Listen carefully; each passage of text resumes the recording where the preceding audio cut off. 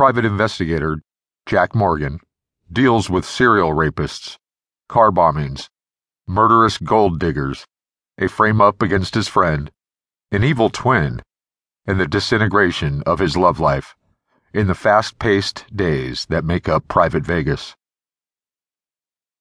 On a Sunday afternoon in Los Angeles, Lori Kimball races home from her boring job, trying to break her personal best time.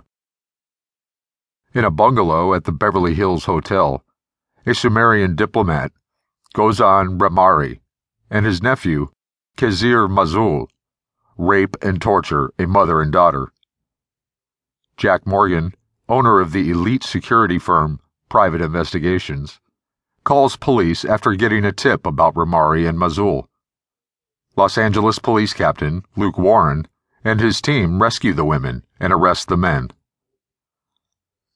At home, Morgan finds Justine Smith, a psychologist who is one of his top investigators, in the pool. They have a stormy romantic history, including the death of a girl Morgan dated who was found murdered in his bed. He was accused of the crime, but was exonerated thanks to the work of private investigators. Morgan and Justine are not exclusive. Warren's call interrupts Morgan's shower with Justine. Not only do the Sumaris have diplomatic immunity, the mother and daughter are socialites who will not press charges because they do not want publicity. Therefore, they are released. Warren asks Morgan to keep an eye on the two Sumaris unofficially. Morgan is happy to take the case. In Las Vegas, Lester Olson, a gambler banned from the tables, dines at Spago with a client. Olson makes his money by helping poor, beautiful women marry rich, old men and kill them in a way that looks like natural causes, splitting the resulting inheritance. Back in Los Angeles, Ramari and Mazul check into the Beverly Hilton Hotel, then peel out in a rented Bentley to find more women. Morgan has trouble sleeping and finds himself thinking about his time in Afghanistan, particularly an episode in which a transport he was piloting was shot down. He could not save the 14 men inside from horrible deaths. Injured badly, he was saved by Rick Del Rio, his co-pilot, who is now Private Investigations' chief investigator. Shortly after he falls asleep, the smell of smoke awakens Morgan. He rushes out of his house only to see his $250,000 Lamborghini explode. This reminds him of Afghanistan. Police tell Morgan this is the 6th car bombing in his area. As he has many enemies, he thinks he may have been the target and the other bombings were a smokescreen. He is also worried about Del Rio's upcoming trial for felony assault.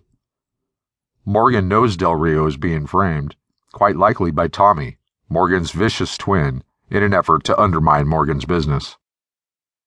Del Rio's case begins in the morning. He is charged with brutally beating an ex-girlfriend, Victoria Carmody, who is in a coma. Del Rio, who has a quick temper likely brought on by PTSD, physically attacks the district attorney, Bobby Pertino, after a rough session in court.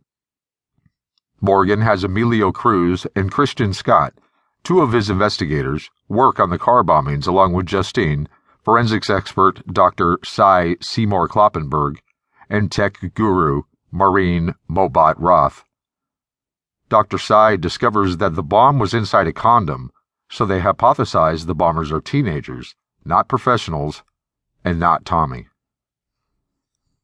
Morgan gets a visit from Tommy, who is bitter because their father left Morgan his millions and his shady security firm that Morgan turned into an industry powerhouse. Tommy does profitable but dirty work for celebrities and mobsters. Tommy offers to buy Private Investigations for $20 million before its reputation is destroyed by Del Rio's conviction. Morgan and Justine have dinner. She gets a text that he thinks must be from her new lover, possibly her ex-boyfriend, Bobby Patino. In court the next morning, a young but balding United Parcel Service, UPS delivery driver, Bradley Sutter, says he often delivered packages to Carmody. He claims Del Rio once threatened him after he saw Del Rio argue with Carmody.